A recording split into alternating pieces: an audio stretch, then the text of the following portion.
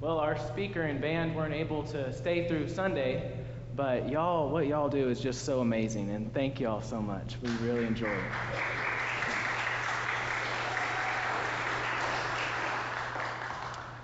Well, this weekend has been everything a Disciple Now weekend should be. It's included late night activities, staying up way too late and waking up early, late night snacks, a rush to the hospital.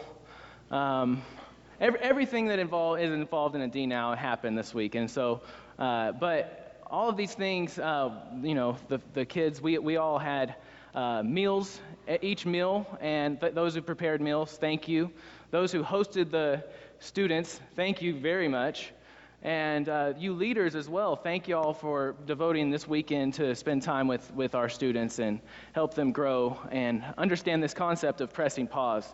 And it's a concept we all, we like the sound of it, but it's really one of those things that's like, really, I can't pause my life. I can't just pause it and I got all this other stuff going on. But it's an important thing that we have to do in order to grow in our relationship with God.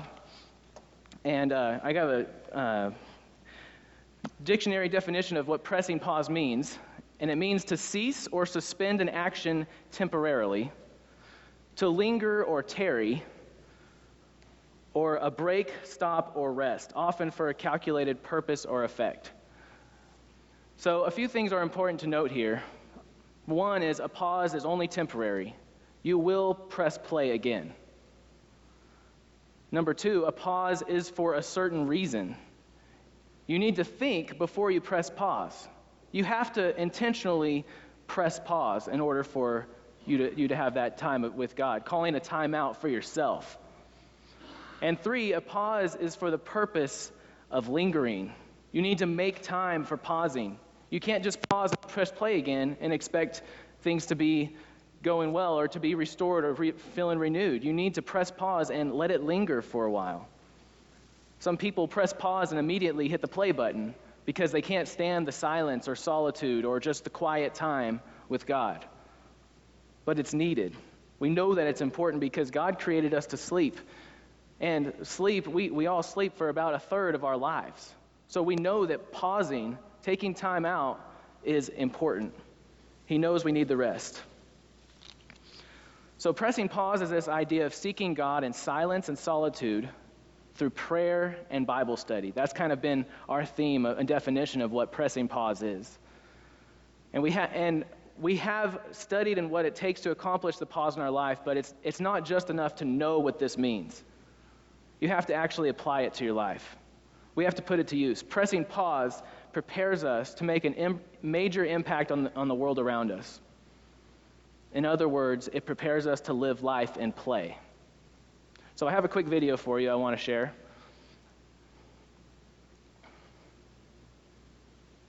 Maybe the sound is not up. I know you're busy. Truth be told, you may be the busiest generation of teenagers to ever live. But then again, you don't need to be told that. You already know. Think about it. You're experts on being busy. I mean, what? You've got school, right? And let's not just leave it at that. School is more than just the time you spend there. You have tests, quizzes, projects, homework, drama with teachers, drama with friends, and it doesn't stop there. A lot of you play sports for your school. Maybe you play football or baseball, basketball or soccer. Maybe it's hockey or lacrosse, cheerleading, volleyball or track. Maybe it's not sports at all. Maybe it's band or drama or student government or one of a million different clubs. For most of you, your school day isn't 8 to 3, it's 6 to 5. What about after school? Maybe you have a job. Maybe you work at the mall or a coffee shop or at a restaurant. Maybe you babysit your neighbor's kids. Your job has its own demands on your life and your time, and if you're not committing your time to school or sports or clubs or work, it's family and friends. Relationships take a ton of time and energy, and that's if they're going well. Your parents, your sisters, your brothers, they all need or want your attention, and you want to give it to them. But then there's your friends, or your boyfriend or girlfriend to think about, and they need your time too. But with school, sports, and your job and your family, it's hard. We didn't even mention youth group stuff. When you think about it, your time is virtually accounted for every minute of the day. And with this time comes stress. And with stress comes a ton of other issues. Good thing you have downtime to rest. Yeah. Let's be honest.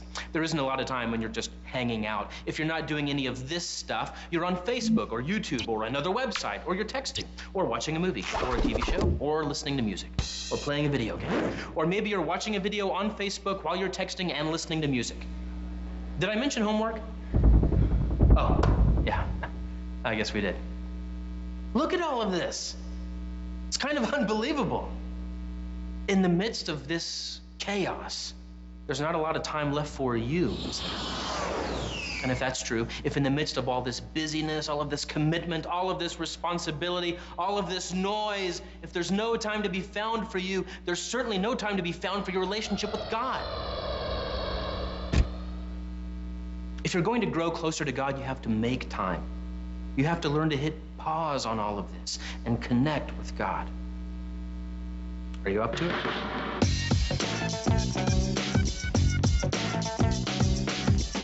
right. Thank y'all. So that's what we've been talking about this weekend, is just recognizing all this stuff we've got going on. Like John Jones had all the football gear and backpacks and everything. We have to press pause and make time for God, because He is our source of strength. He is our hope, and our purpose is to live for Him. And so my first point, if you're taking notes with your journals, students, my first point is living life in play equals joining God in His mission. Living life in play equals joining God in His mission. So we're going to turn over to Matthew chapter 28 and verses 16 through 20. And this is the scripture Mrs. Smith read earlier. So as you're turning there, I hear a lot of pages turning from the student section. Matthew 28, 16 through 20. The little background here is this is after Jesus Christ was crucified, buried, and risen, and He walked along the earth, showing Himself to His disciples and to many others during this time. And it was a period of 40 days, and it's the last recorded interaction Christ had with His disciples in the book of Matthew. And it's in these words Jesus challenges His disciples to embrace a life of service. And this is the same call we have on our lives today. So I want to read this together. Matthew 28, 16 through 20. But the 11 disciples proceeded to Galilee, to the mountain which Jesus had designated. When they saw Him, they worshipped Him, but some were doubtful. And Jesus came up and spoke to them, saying, "All authority has been given to me in heaven and on earth. Go therefore and make disciples of all the nations, baptizing them in the name of the Father and the Son and the Holy Spirit, teaching them to observe all that I commanded you. And lo, I am with you always, even to the end of the age." So we know that Matthew's the author of Matthew, but Luke is the author of Luke and Acts, the book of Acts. And the book of Acts records a similar account of Jesus' last interaction with His disciples. And we'll read it in Acts chapter 1, verse 8. And Jesus said, "But you will receive power when the Holy Spirit has come upon you. And you shall be my witnesses, both in Jerusalem and in all Judea and Samaria, and even to the remotest part of the earth." So it's clear from both of these accounts that Jesus had something very specific in mind. He wanted His disciples to be people who led other people to know Him. They wanted Jesus' call in their lives was to tell other people about Him, about His saving work. And guess what? This is the same call that God has called us to. And this has a ton to do with what we've been talking about. Making time to seek God by pressing pause is how you lay the foundation for a life lived on mission for God. Pressing pause is how you lay the foundation for a life of mission with God. It's how you prepare yourself to obey Christ and to tell others about Him. So there's a pretty big fascination in some people to know and interpret people's last words. Last words, the last thing they say before they pass. And here's a list of some famous last words that you may have heard before. Some are mixed with probably legend and hearsay, while others are probably accurate. Pope Alexander VI said, "Wait a minute." Caesar Augustus said, "The play is over." Winston Churchill, "I'm so bored with it all." George Harrison, one of the Beatles, "Love one another." Teddy Roosevelt, "Please put out the light." And Steve Jobs, "Wow, wow, wow." There are a ton of collections of these last words. Some are funny, some are sad, and some are extremely meaningful. But there's something that captures your attention when it's someone's last words. In the case of Christ, we can add extra focus because Jesus was fully in control of the situation. He knew that this would be his last time with the disciples on earth. He knew the exact circumstances that were happening, and he knew that they were to be recorded in Scripture. But if we read to the very end, the Bible to the very end, we know that these aren't Jesus' last words, because Jesus is still alive today. But if you look in the very back of your Bible in the book of Revelation, chapter 22, Jesus speaks again, and in the second to the last verse, and I love this, second to the last verse, Jesus says, "Yes, I am coming soon." Jesus' promise to us is that he is still alive today.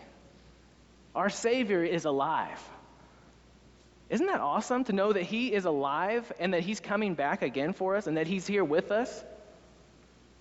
As Christians, we're called to join God in his mission of sharing his love to others until the day we die or until the day he returns. We're called to make God known and lead others to him.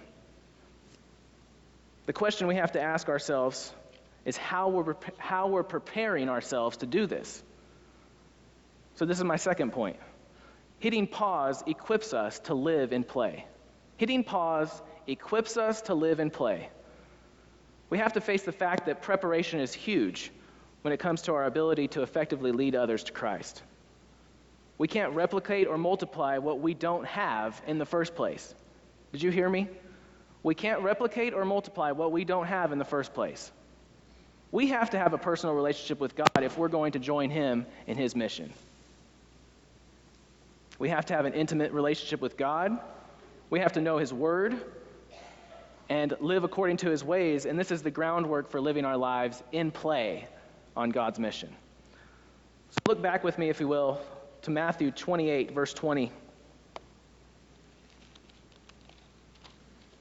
Start at verse 19 and 20. "Go therefore and make disciples of all the nations, baptizing them in the name of the Father and the Son and the Holy Spirit, teaching them to observe all that I commanded you, and lo, I am with you always, even to the end of the age."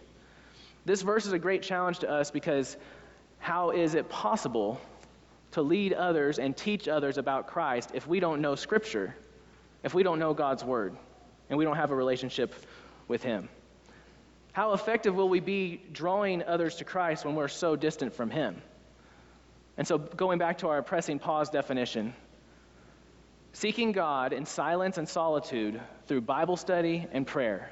These are two things that we've really focused on this week, pressing pause, but understanding the importance of prayer and Bible study and how we do those.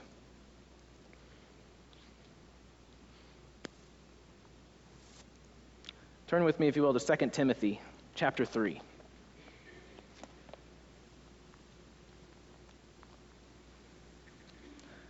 Second Timothy chapter 3, and this is Paul's letter to a younger minister. I'm starting in verse 16. "All Scripture is inspired by God and profitable for teaching, for reproof, for correction, for training in righteousness, so that the man of God may be adequate, equipped for every good work." So hitting pause equips us to live a life in play. In this scripture passage, we're fast-forwarding a few decades to the letter Paul wrote to Timothy. And here we will flesh out a little more of what it looks like to teach each other about God's word and his ways. And we could spend a lot of time going deeper into these verses and what we're called to do, but for our purposes here, this verse gives us some structure of how we can begin to live a life, to press pause and to live a life in play. Look where these concepts of teaching, rebuking, training, and correcting come from. Where do they come from? They come from a knowledge of God's word. If we're going to teach others, lead others to Christ, we have to have a knowledge of God's word and have a relationship with him. When we look at this passage and the one in Matthew, we begin to see this idea that we're called to do much more than simply be good people. We're called to be more than people who don't drink, who don't cuss. God calls us to be messengers of his story, to share in his story. He calls us to teach people about him.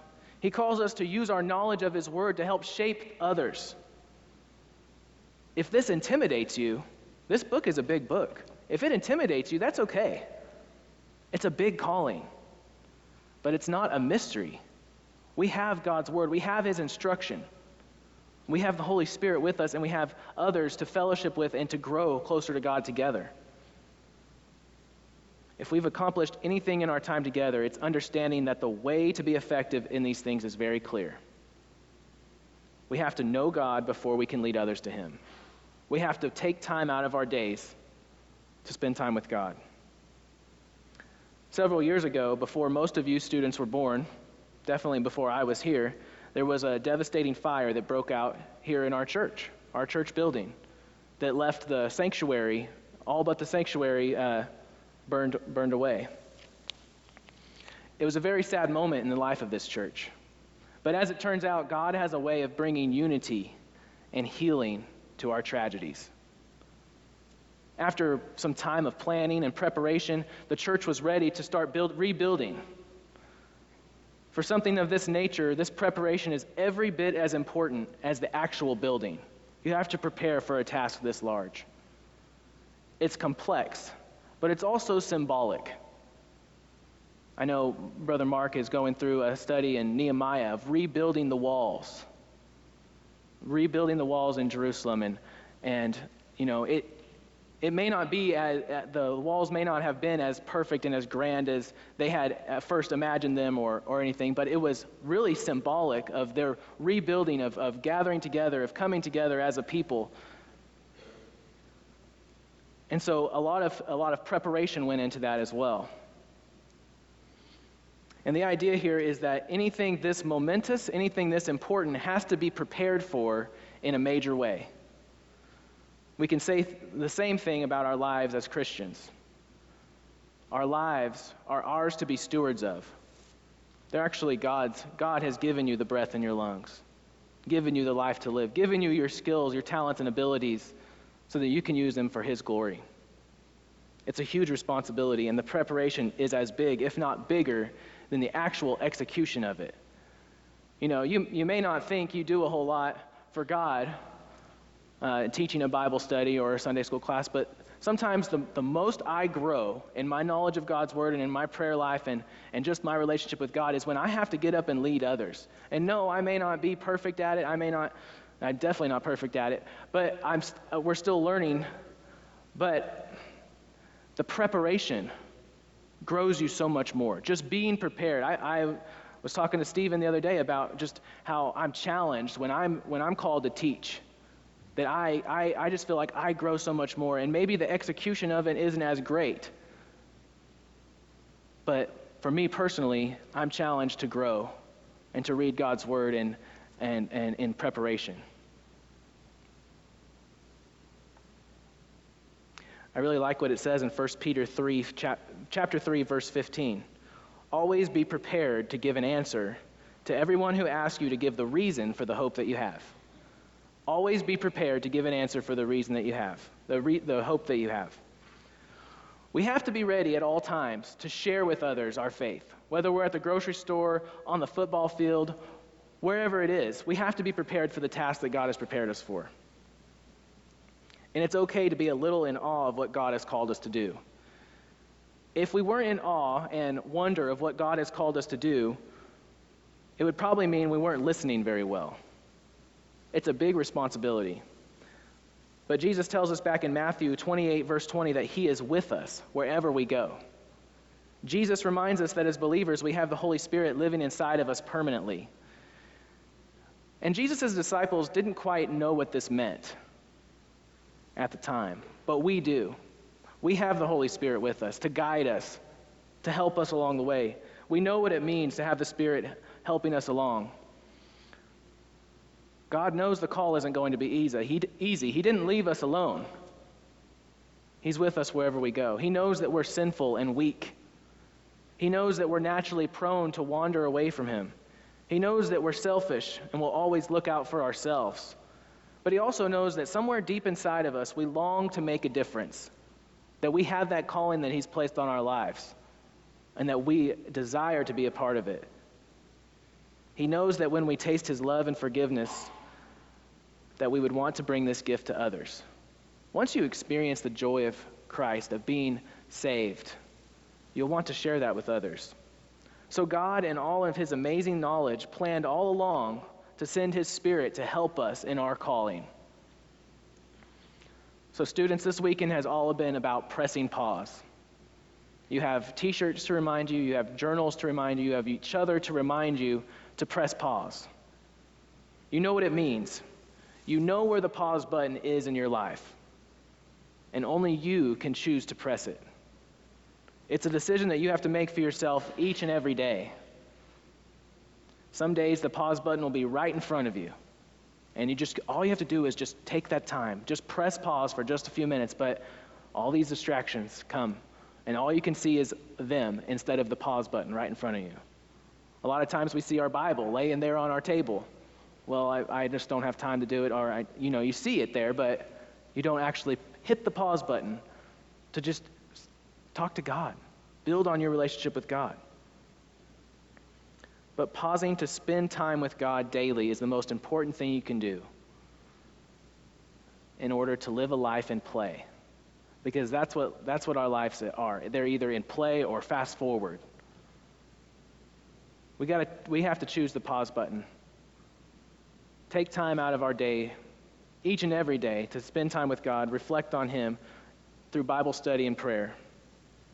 And in doing so, you will be better equipped and more prepared to live a life in play, living up to the mission that God has called you to do. Let's pray together.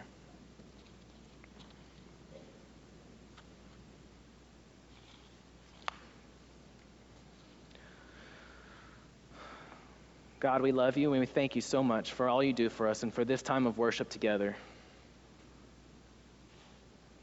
How amazing it is to come together, just pressing pause in order to deepen our relationship with you and glorify you. But God, no one can press the pause button for us. We have to choose to press pause each and every day, because God, you're there. You're doing the work. You're doing everything you can to call out to us. We are your children, and you care for us, and we know that you're with us. But God, how often we spend our time doing other things, focused on anything but you, our Creator, who we cannot deny you exist. Through all your creation and your power and your wonder, to the very fact that we're alive and breathing today. And God, through these students, God, we see you alive in them. I pray that you would continue to grow them, that they would build in relationships with you, God, deepen their relationships with you. And God, just this weekend has proven that they desire that. So God, help each one of us to walk alongside one another. Spending time with you, God, and embracing the silence at times, embracing the quiet, because we know you're there. Open up our eyes and our ears to hear you, to see you, and our hearts to feel your love so that we can share it with others. It's in Jesus' name we pray. Amen.